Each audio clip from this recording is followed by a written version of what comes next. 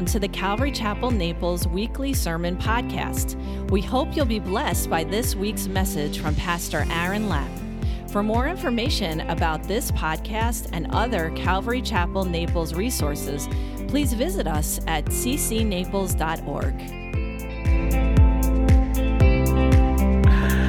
Lord God, I do thank you so much for this morning, this beautiful day, and this opportunity that you've given to us to be able to come and to gather, Lord, as we sang, we worship you, we adore you, Lord. We do that, we praise you, Lord, through our singing, and Lord, now through our study of your word.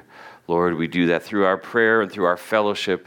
I pray that this morning brings a smile to your face, Lord, as we're gathered here to worship you. Lord, I pray that you've already begun to prepare the soil of our heart. Lord, that we might be able to receive what it is that you have to speak to us this morning. In your name, Jesus, I pray. Amen. Amen. Well, there once was a man who was concerned because he was afraid that his wife's hearing was starting to go. So while he was visiting the doctor for himself, he said, "Doctor, I'm afraid my wife's hearing is going." And he says, "Well, try this. When you go home and she has her back to you, say something to her and see if she can hear you, and then you'll know." And so he was like, "Oh, great idea." So when he came home that afternoon, he walked into the house and he saw that his wife was in the kitchen with her back to him. And so he said, "Oh, this is a perfect opportunity." So he said, "Honey, what are we having for dinner tonight?" No response. So he walked a little closer. "Honey, what are we having for dinner tonight?" Still no response. So he thought, he got a little bit closer. And he said, "Honey, what are we having for dinner tonight?" His wife didn't respond. So he thought, "Oh man, this is bad." So he walks up and he taps her on the shoulder and he says, "Honey, what are we having for dinner?" And she turns around and she says, "For the fourth time, chicken."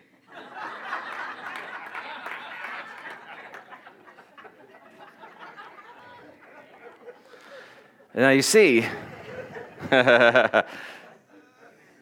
he thought she had a problem, but he was wrong.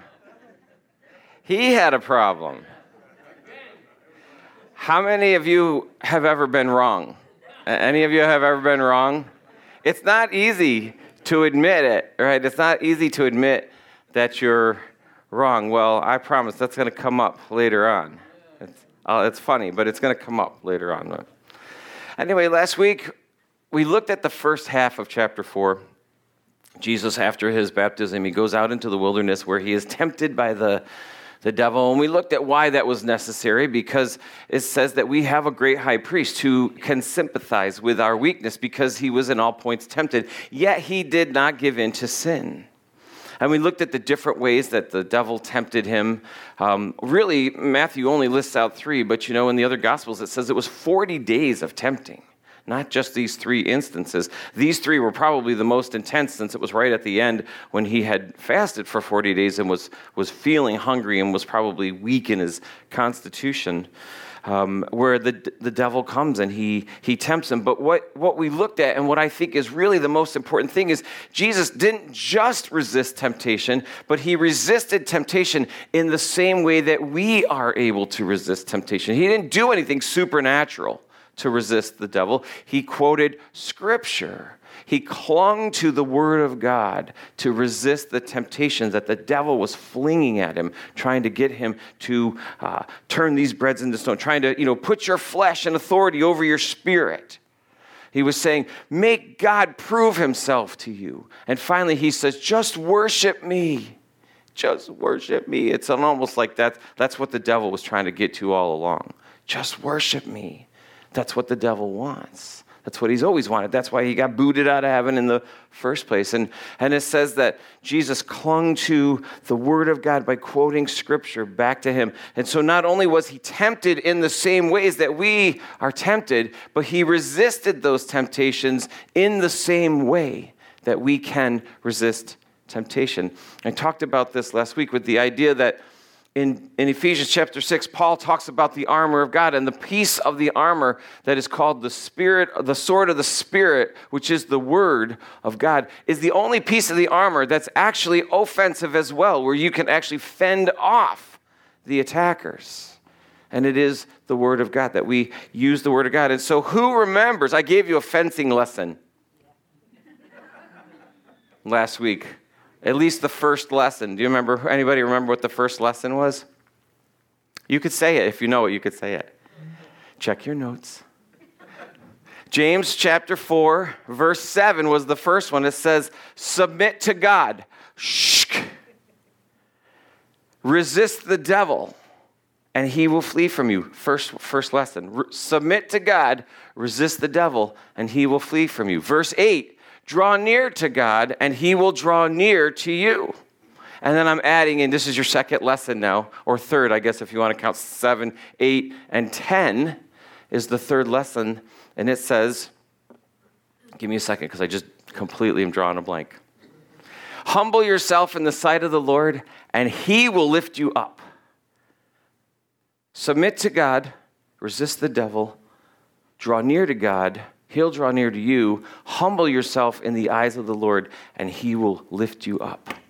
That is at least a very good beginning on how to resist temptations when they come, and they will.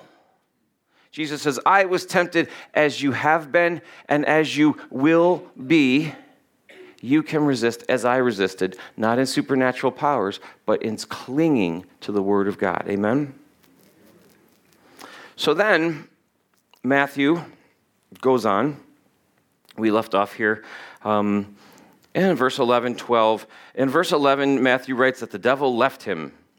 You know, in Luke, it says that he left him for an opportune time, which means the devil said, all right, I have to go because Jesus says, away with you, and the devil must obey. And so he goes, but in Luke, it says that he went away for an opportune time, meaning he's like, I'm going to go, but I'll be back because there will be opportunity that will come up where I could try and tempt you again to worship me, especially. Remember, we looked at a couple of examples last week where the devil comes back at Jesus. One was when Peter comes to him.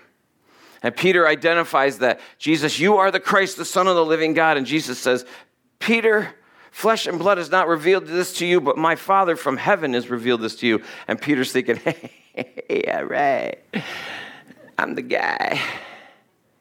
And then Jesus starts talking about the fact that he has to go to Jerusalem where he's going to be beaten by the Pharisees and he's going to go to the cross and be crucified. He also says, by the way, that I'm going to go into the grave and rise again. And I guess Peter didn't hear that part because Peter takes Jesus aside and he says, you know, Jesus, you don't say that. That's never going to happen to you. In fact, what he says is, Jesus, you don't have to go to the cross. It's the same temptation that the devil said, worship me, I'll give you all the kingdoms of the heaven. You don't need to go to the cross.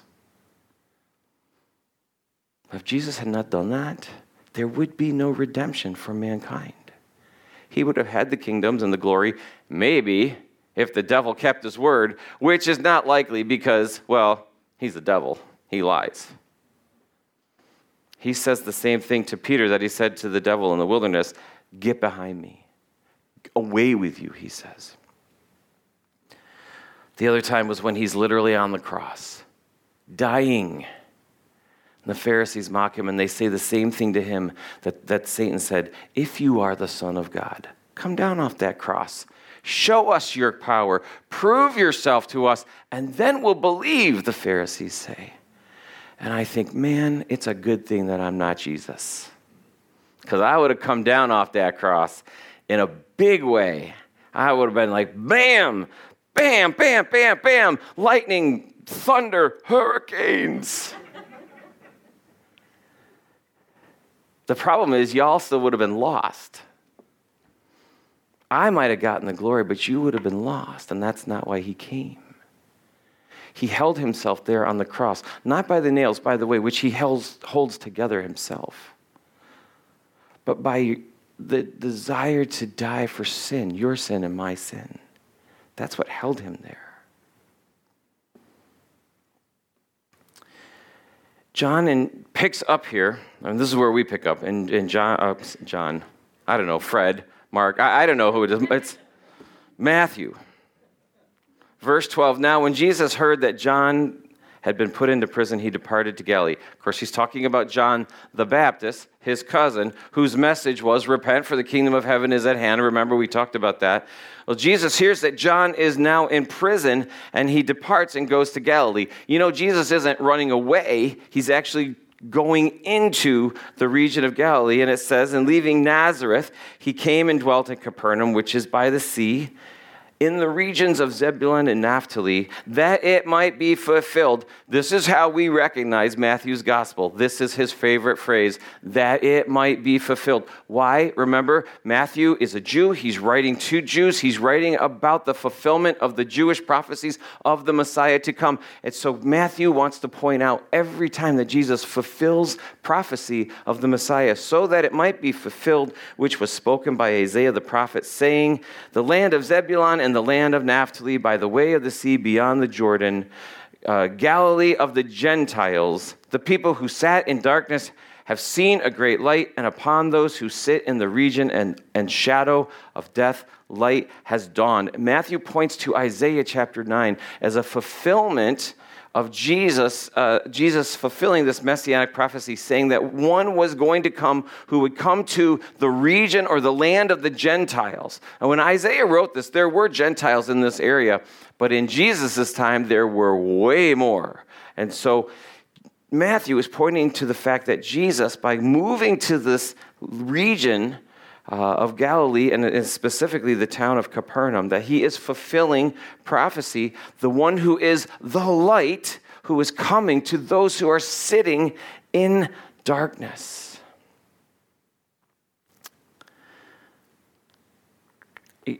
And then just look at this, verse 17, it says, from that time Jesus began to preach and to say, repent, for the kingdom of heaven is at hand. The word preach right there just means proclaim, and it literally comes from what we would say herald. A herald was a guy that a king would send on before him. A herald was a person who announced something directly from the king to all the people.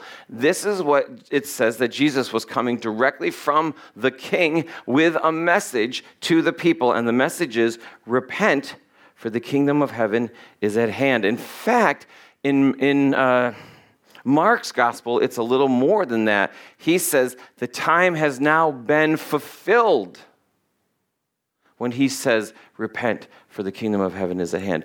So what's interesting to me is that Jesus hears that John is put into prison. John's ministry and message was, repent, for the kingdom of heaven is at hand.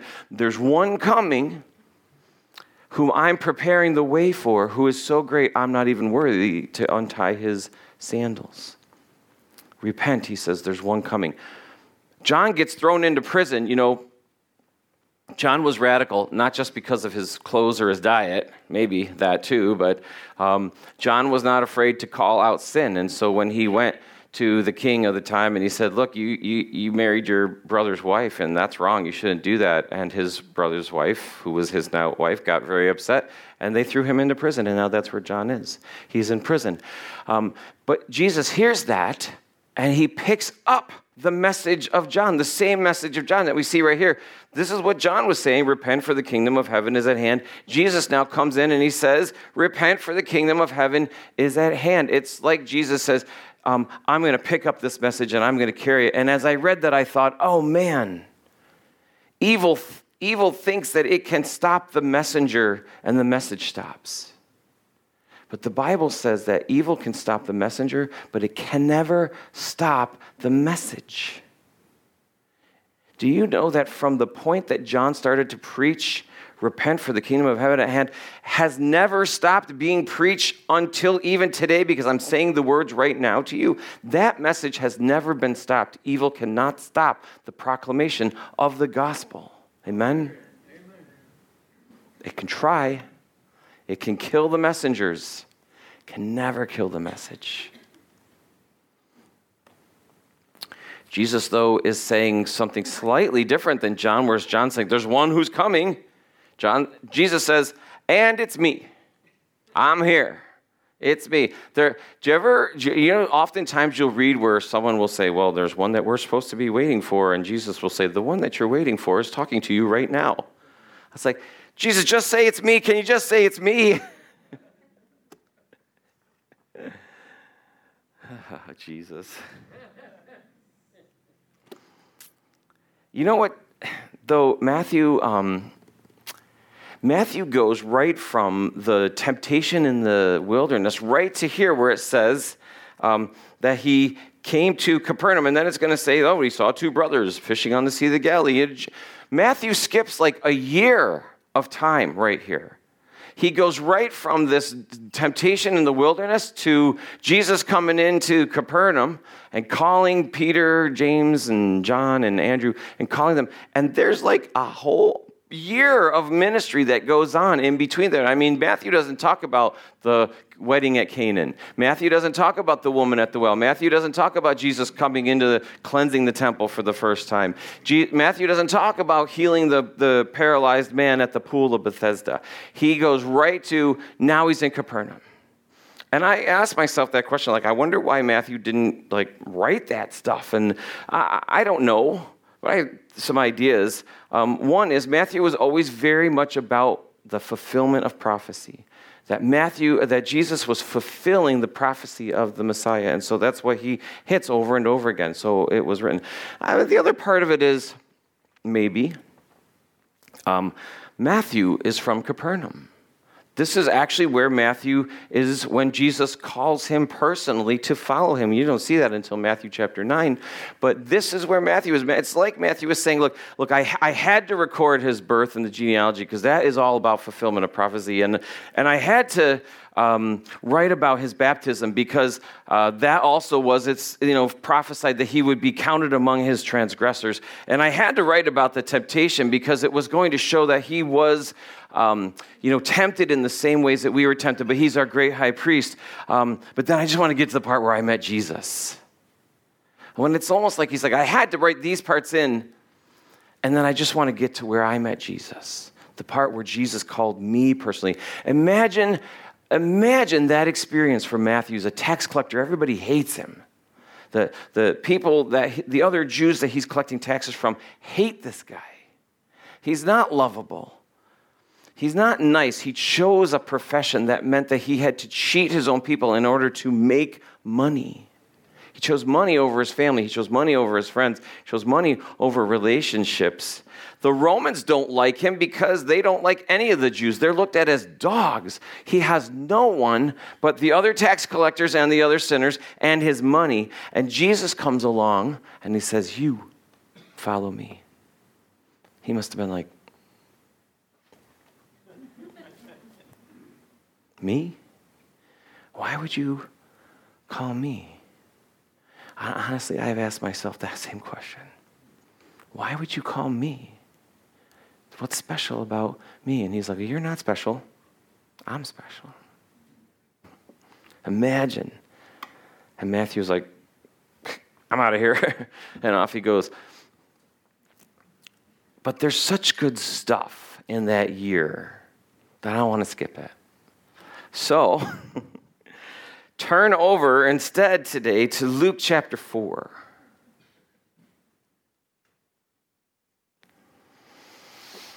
Luke chapter 4, verse 14 is where it picks up in the same place, but he's going to fill it out a little bit. It's going to, and in Luke chapter 4, starting in verse 14, then Jesus returned in the power of the Spirit to Galilee, and the news of him went through all of the surrounding region, and he taught in their synagogues, being glorified by all. And so he came to Nazareth, where he had been brought up, and as was his custom, he went into the synagogue on the Sabbath day, and he stood to read. So Jesus goes back to the town that he's brought up in. Remember, he was born in Bethlehem, and then they had to flee to Egypt, and then once Herod was dead, they came back from Egypt, and God sent them into Nazareth, the home of the town that Mary and Joseph were living in. And remember how hard that must have been for them to do that. I mean, Mary was pregnant not by Joseph, and people knew it.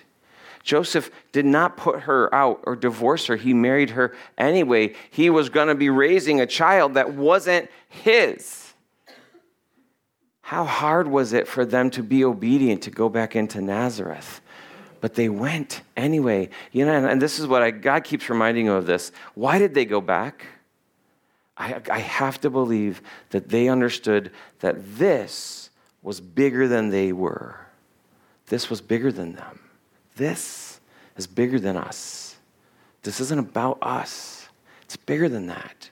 When we're obedient to God, we're saying, I am a part of your plan, which is bigger than me.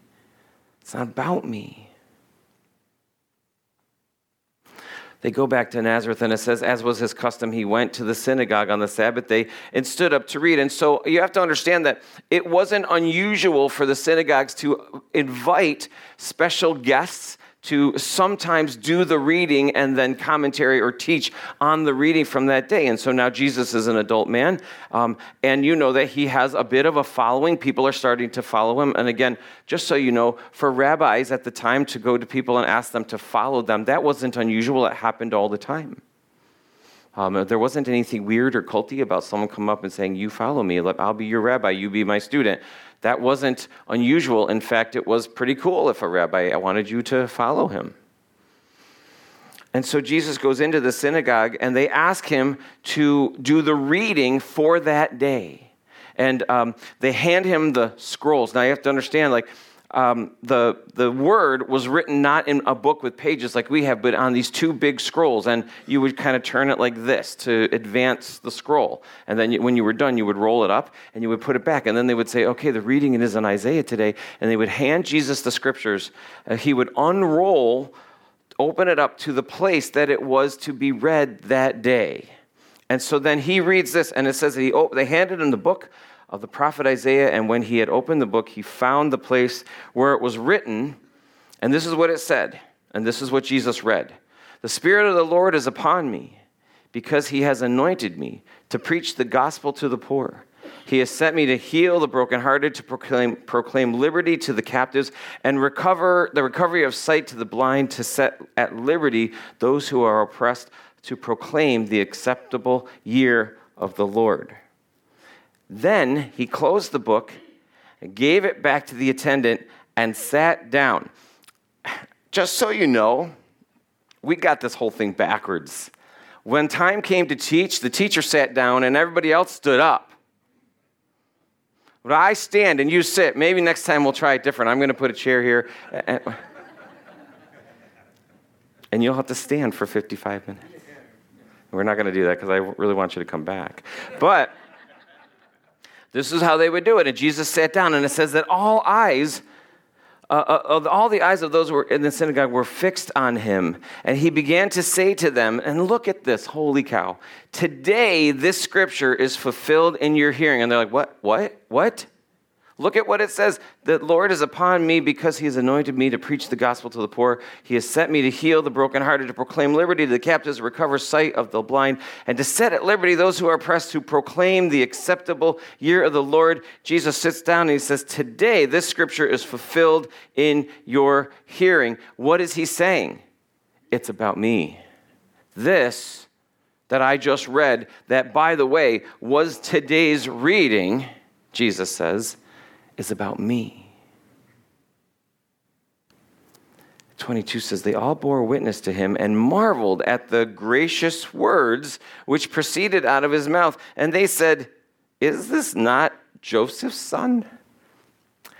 Now you have to imagine this. This man is teaching them in their synagogue. This man who if you were older than him, probably knew him from when he was a little boy. When they're like, isn't this Joseph's son? They'll be like, oh yeah, that's Jesus. He made my coffee table. This is the guy who is standing in front of you, opening up the word of God and now saying, this scripture is being fulfilled in your presence, in me right now. That would be strange. Don't you think that would be strange? He said to them in verse 23, you will surely say this proverb to me, physician, heal yourself. Whatever you have heard done in Capernaum, do also here in your country. All right, so imagine Jesus is standing there before him. The young man that they've known, some of them, their whole lives or his whole life, he was there, he went away. You might have heard some things. In fact, they heard some of the things that he did. Maybe they heard about the wedding, or maybe they heard about stuff that he'd done in Capernaum. Maybe they heard about some of the miracles, because that's what he's addressing. You get the impression that right here, right before verse 23, they said, if you are, then do something. Do something miraculous to show us, like some of those things that you've been doing around the area. Show us, prove to us you are who you say you are. And he says to them, you will say to me, physician, heal yourself. He's saying, you're asking me to do a miracle, to do some kind of trick that's going to show you who it is that I say that I am.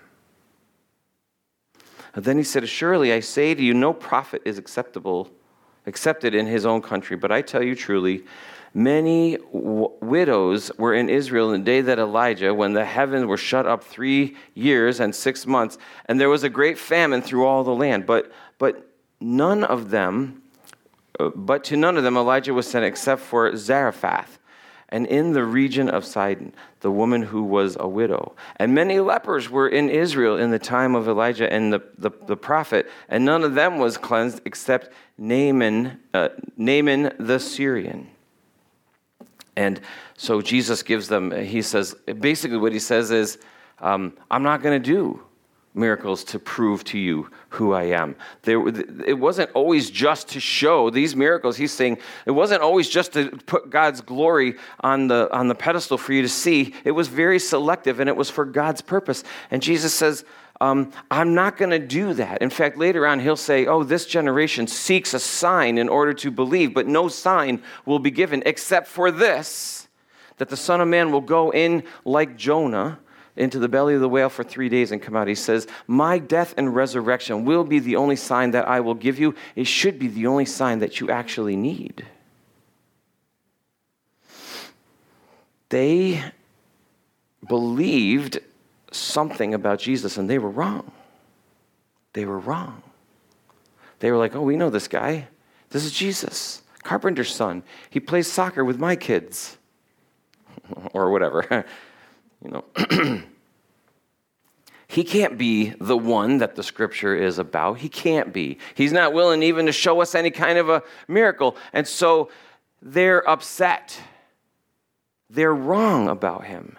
And they cannot get past that. They cannot accept Jesus for who he says he is, because they had an understanding of who they thought Jesus was. But he was something different, and they could not handle it. Also, because we see this, so all of those in the synagogue, when they heard these things, were filled with wrath. Well, there's probably several reasons. Number one, he's sitting there now and he's saying, I'm the one, I'm the Messiah.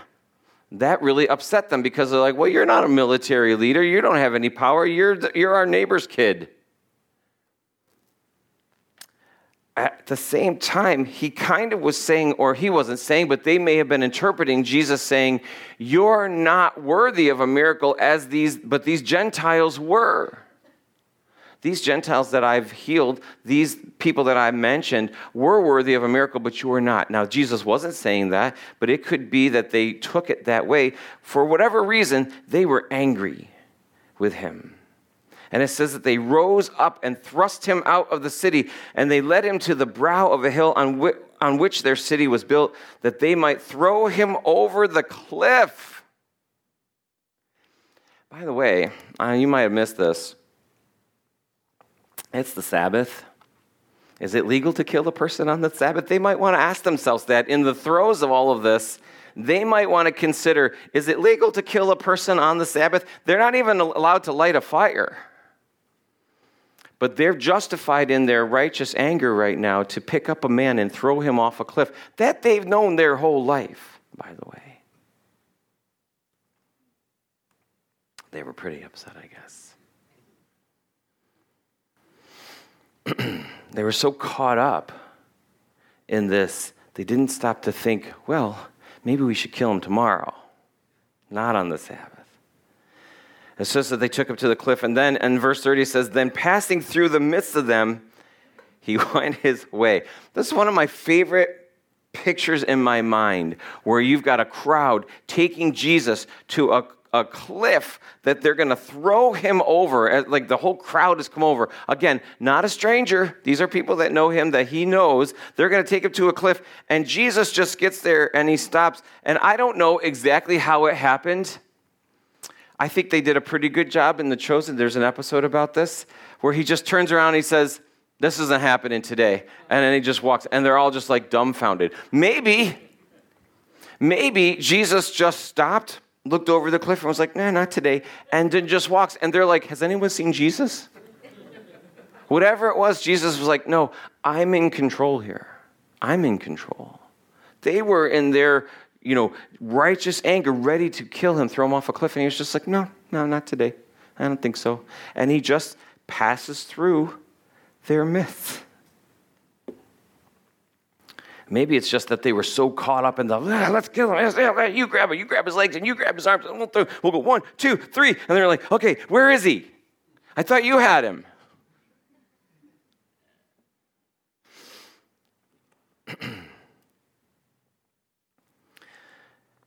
31, it says, then he went down to Capernaum in a city of Galilee and was teaching them in the Sabbath. And they were astonished at his teachings, for his words were with authority.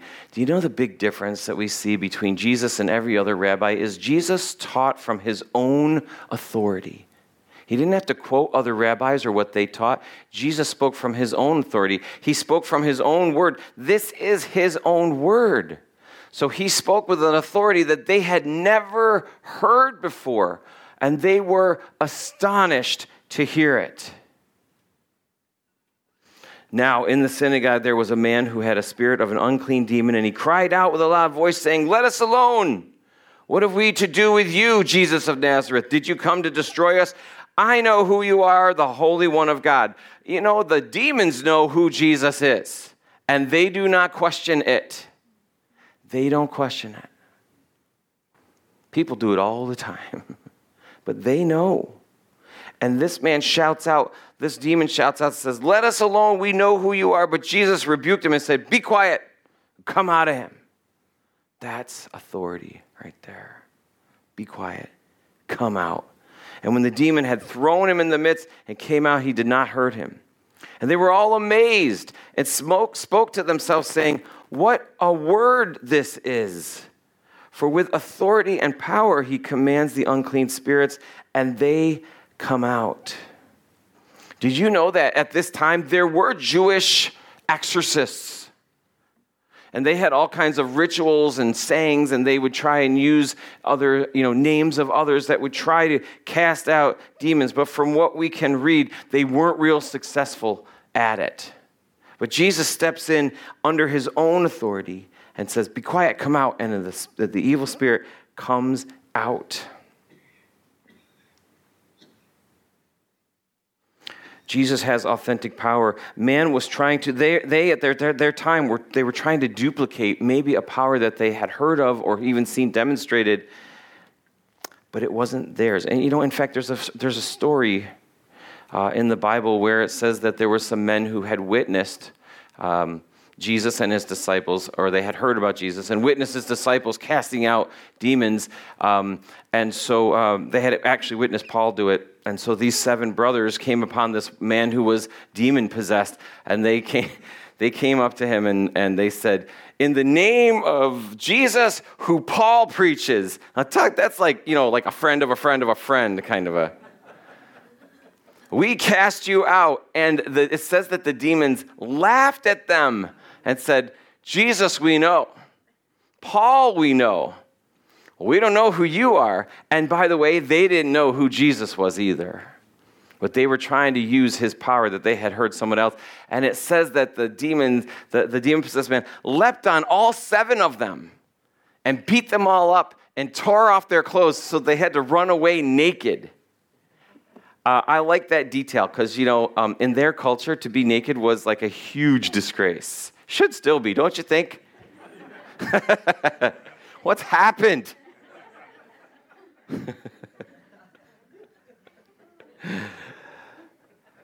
They did not have authentic power or authority. They were trying to use a friend of a friend's power. Doesn't work that way. Jesus uses his own authority, his own power, and he called them out. And it says in verse 37 that a report about him went out to every place in the surrounding region. And now he rose from the synagogue and he entered Simon's house. But Simon's wife's mother was sick with a high fever. And they made a request for him concerning her. So he stood over her and rebuked the fever, and it left her, and immediately she rose and served them. Again, that's just such a funny image in my head. I mean, there's this woman, and she's in bed. She's got a high fever. She's sick, and Jesus comes in, and he says, "Be well." And she just sits right up and is like, "Who wants coffee?" And off she goes, and I got an Entenmann's ready to go.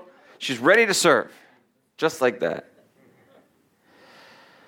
Now, when the sun was setting, all those who had any, this is verse 40, those who had any that were sick with various diseases brought them to him, and he laid hands on every one of them and healed them.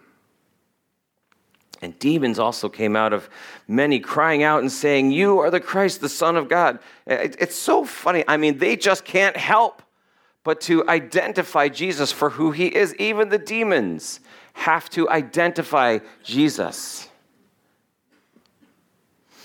And he, rebuking them, did not allow them to speak, for they knew that he was the Christ. Now when it was day, he departed and went to a deserted place, and the crowd saw him and came to him and tried to keep him from leaving them. Do you know that it's estimated by Bible scholars that at this time, and even after every place that Jesus went, after he did these things, there was thousands of people following him around, trying to get to Jesus. And at some point, he's kind of overwhelmed, and there's so many people. And he says to them, it says, now when it was day, he departed and he went to a deserted place, and the crowd saw him and came to him and tried to keep him from leaving. But he said, "I must preach the kingdom of God to other cities also, because of this is the purpose I came." He says, the purpose I came was to preach the word that the Father gave me. You understand that Jesus was a preacher who healed, not a healer who preached. You see the difference? Do you understand the difference? His primary purpose for being here was to preach the gospel. In doing that, he also healed some people sometimes. And in this case, it was a lot of people in this one particular place. And it says that he was preaching in the synagogues of Galilee. So it was. By the way, Galilee's a region, right? It's made up of a lot of towns and cities. In fact, Josephus had recorded that there were 204 towns or cities in the region, and each one had at least 15,000 people living in them. That meant in this region there were how many? Like 3,060,000 people living in this area. That's a lot of people. It wasn't like it was like this little village of 3 or 4 or 12 and that little village. We're talking serious numbers of people here. And chapter 5, it says, so that there was the multitude pressed about him to hear the word of God that he spoke. So he stood by the lake of Gennesaret. In case you don't know, that's the Sea of Galilee also. And saw 2 boats standing by the lake, but the fishermen had gone from them and were washing their nets. And they got in one of them, of the boats, which was Simon, and asked him to put out a little from the land.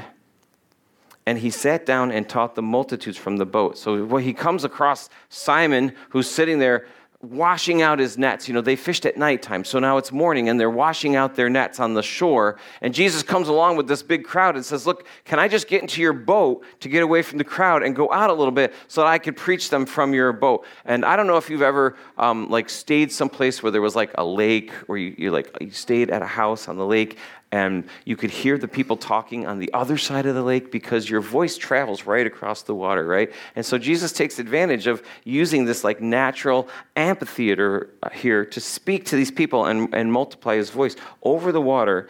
And he says to Simon Peter, hey, can we go out a little bit? So, Simon says, okay. And when he had stopped speaking, it says, he said to Simon, launch out into the deep and let down your nets for a catch. I love this picture. But Simon answered and said to him, Master, we have toiled all night and caught nothing. How good of a fisherman is there any time outside of Jesus' intervention that the Bible ever records Peter ever catching a single fish? I mean, how good of a fisherman could he have been? But he says, Jesus, we've been fishing all night. We don't fish in deep water, by the way. We fish in the shallows. Just throw our nets in. We haven't caught anything. But you know what? Okay. At your word, I will let down my net. And so Peter has, you can see here, no real faith in Jesus here. He has just the tiniest bit of obedience. He doesn't want to obey. He's just like, I'm tired. We fished all night. I've already cleaned my nets. But you know what, Jesus? Okay, I have a little bit of obedience. And so he goes ahead and they go out.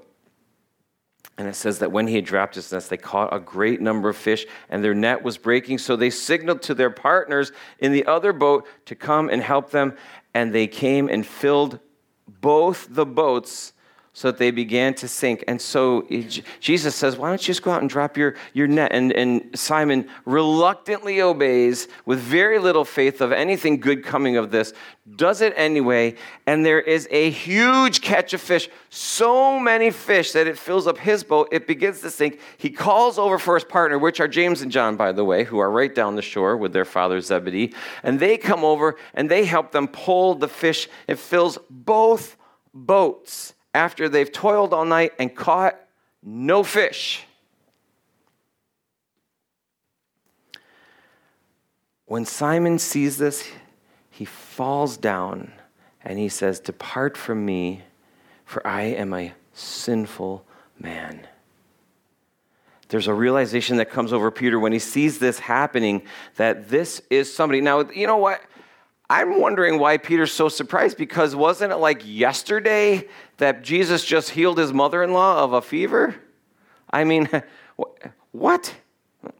Have you ever experienced that in your own life? Had a moment where Jesus answered some prayer in your life and you're like, praise the Lord. And like a month later, you're back in that same place like, I just don't know. Rather than be like, Lord, it's yours anyway.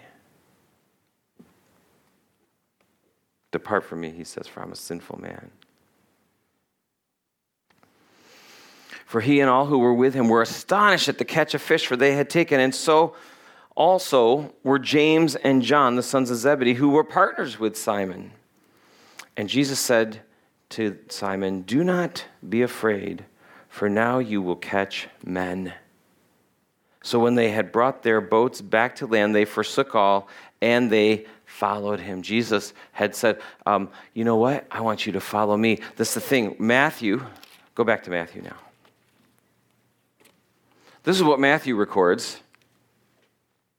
And Jesus, walking by the Sea of Galilee, saw two brothers, Simon and called Peter and Andrew his brother, casting their net in the sea, for they were fishermen.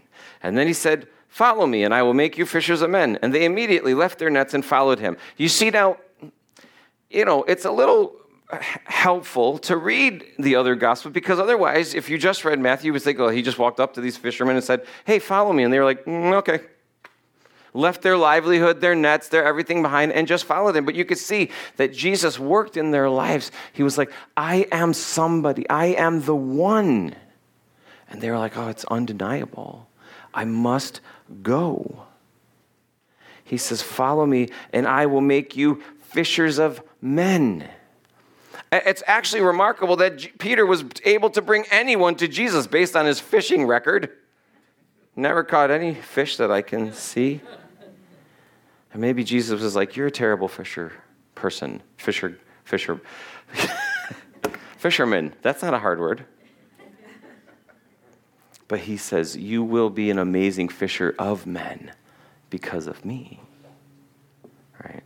There's probably something really cool there, and I haven't developed it yet. I was just thinking about it the other day between using that analogy with Peter saying, well, they're fishermen, so they understand, drawing people in. Using the net, drawing them in, not to me, to the boat. And, Jesus is like the boat in the analogy, because I'm not drawing people to me, I'm drawing people to Jesus. So Jesus is like the boat in that analogy. And then I thought, Jesus also talks about salvation is in the boat when it comes to Noah. And, that's how Noah and his family were saved, in the boat. But maybe we'll develop that another time.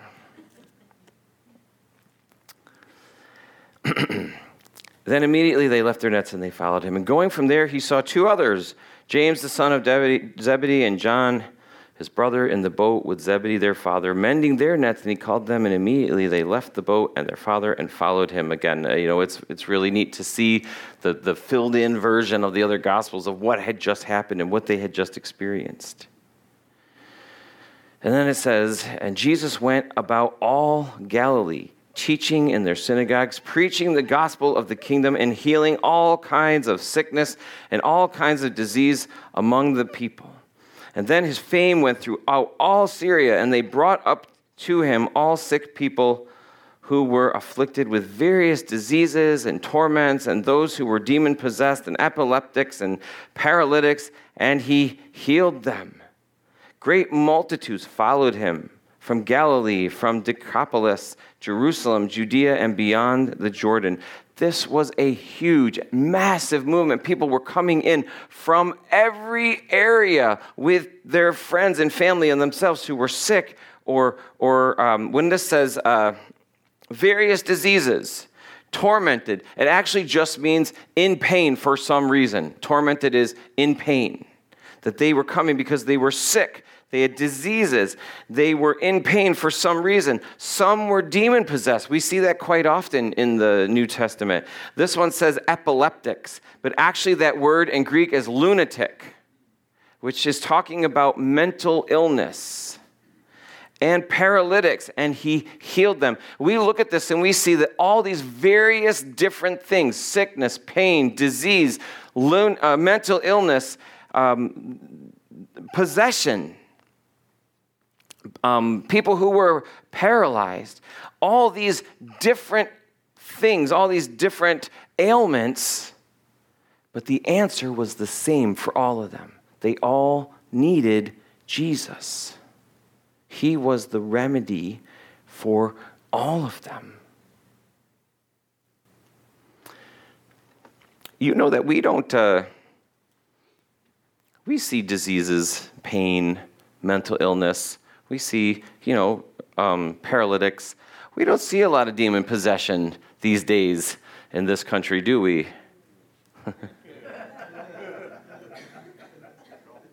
Well, some people think that there still is the same amount of demon possession going on in this country. It's just diagnosed as something else. Maybe, but I see Jesus here talking about all sorts of things, like he says, demon possession and mental illness. Here, they're different things. People who have diseases, people who are sick. Maybe that's true, but I don't know. Some people believe that in the countries that have long histories under the influence of the gospel are less susceptible to demonic attacks or demon possession. Maybe. I don't know. That's what I think. This is what I think. I think that the devil has discovered that in this country and at this time, anonymity and spiritual skepticism is a far more effective tool. Do you understand what I mean? It's this. Rather than for you to see a demon-possessed person and then have to come to grips with the idea that there is a spiritual realm that exists, the devil says it's actually more effective if you don't believe in me at all. Because if you don't believe in me at all, then you don't have to believe in any kind of a spiritual realm. And then God is a force, a tree, a nothing. But if you're faced with the reality time and time, day after day, that there is a spiritual realm because you're seeing demoniacs, you have to come to grips with the idea that there is a spiritual realm out there and that there might be something to this God. There might be something to this Jesus. Because now it's in your face. You have to deal with it. And so the devil's like, I'm happier. You just pretending that I don't exist at all. I don't have to convince you. It's better that you don't believe in me. But gang, the devil is real. I'm telling you, he's real.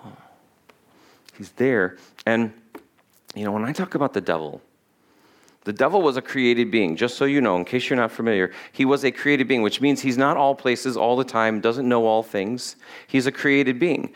But with him, when he fell, went a third of the angel army. Do you know how many angels that is? A third of a lot. I don't know. No one knows. It's a lot. I know the new people were like, oh my gosh, he knows how many angels? I was like, no, I don't know. A third of however many were created. But that seems like a lot to me. So when I say like the devil is, tempting me, I don't think so much of myself that I'm thinking the devil is tempting me. It is like he taught someone who trained someone who trained someone who trained someone who trained someone who trained someone, and that guy is the one that's afflicting me, and same for you. I don't believe that the devil's wasting his time on me, but it's just kind of easier to say the devil's tempting you. But it is him and his influence and his army that is real. They're out there.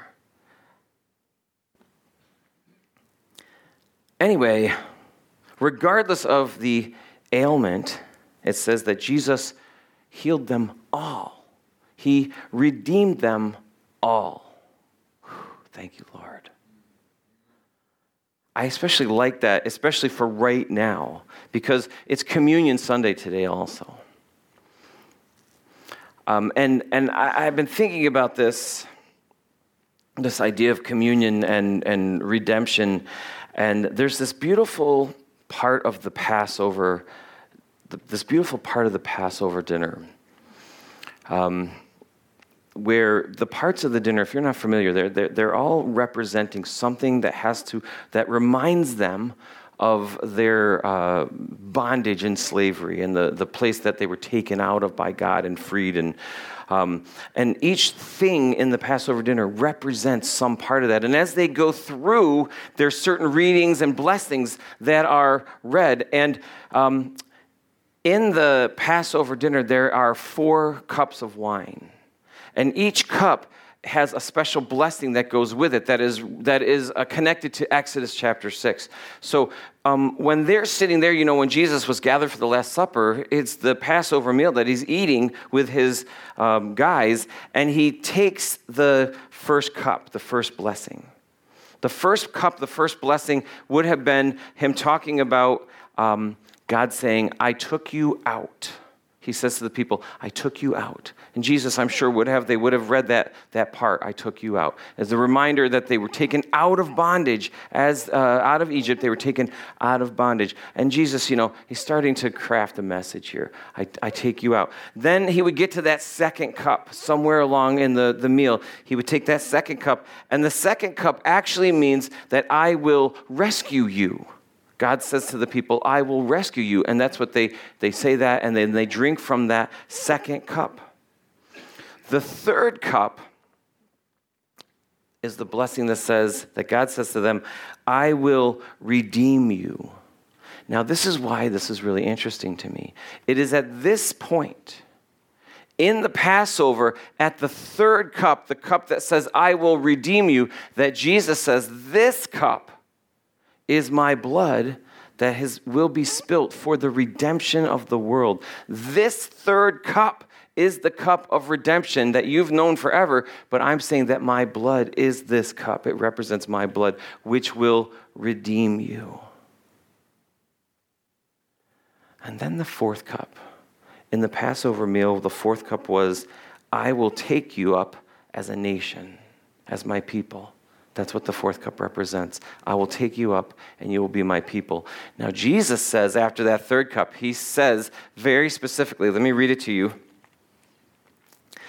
He says, but I say to you, I will not drink of the fruit of the vine from now until the day when I drink it new with you in my Father's kingdom. He says the cup that you've always known through the Passover meal, which was that I will take you up as my people. Jesus says, I will not drink of this cup now until we are all together in heaven. So he drinks that third cup. This is my cup of redemption. After that, he says, I'm not going to drink of the fourth cup as you normally would. I'm not going to do that because as this cup now represents my blood which is spilled for your redemption, this cup we'll share together in my Father's kingdom. So today, we're going to take communion together. I don't want you to think as you are holding that little cup, the little cup, I want you to remember that that's the third cup that Jesus says, this cup represents my blood, which is shed for many for the remission of sin, so that you are or can be redeemed. So we're going to take it. I thought we were going to sing a song. Oh, no, you just got to be ready to go. You got to be ready to roll whenever. I don't ever know what I'm going to do. Let's pray. Father God, how thankful I am. Lord, again, I'm thankful that you did not give in to temptation for the glory of the kingdoms of this world, but Lord, went to the cross for my sake. Lord, forgive us for the days that we forget that. Lord, forgive us for the days that we take you for granted and what you did for us, Lord. Lord, forgive us for thinking too highly of ourselves. Lord, forgive us of the days that we just are so stubborn we cannot admit that we are wrong, even when it comes to something having to do with you or your word, Lord, because maybe it upsets our apple cart.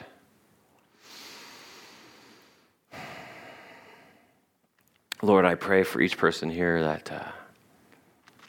that does know you as their Lord and Savior, Lord, that they would cling to the word, cling to you as they go out this place today, Lord. I pray that each one of us would start each day. Lord, what do you want to do today? What have you already planned that I get to be a part of, Lord? And Lord, I pray for anyone here who doesn't know you personally, Lord, that doesn't know you as their Lord and Savior, that through your Holy Spirit, you would, Lord, bring them, draw them to the belief that you died for them, that you died to forgive their sins, Lord.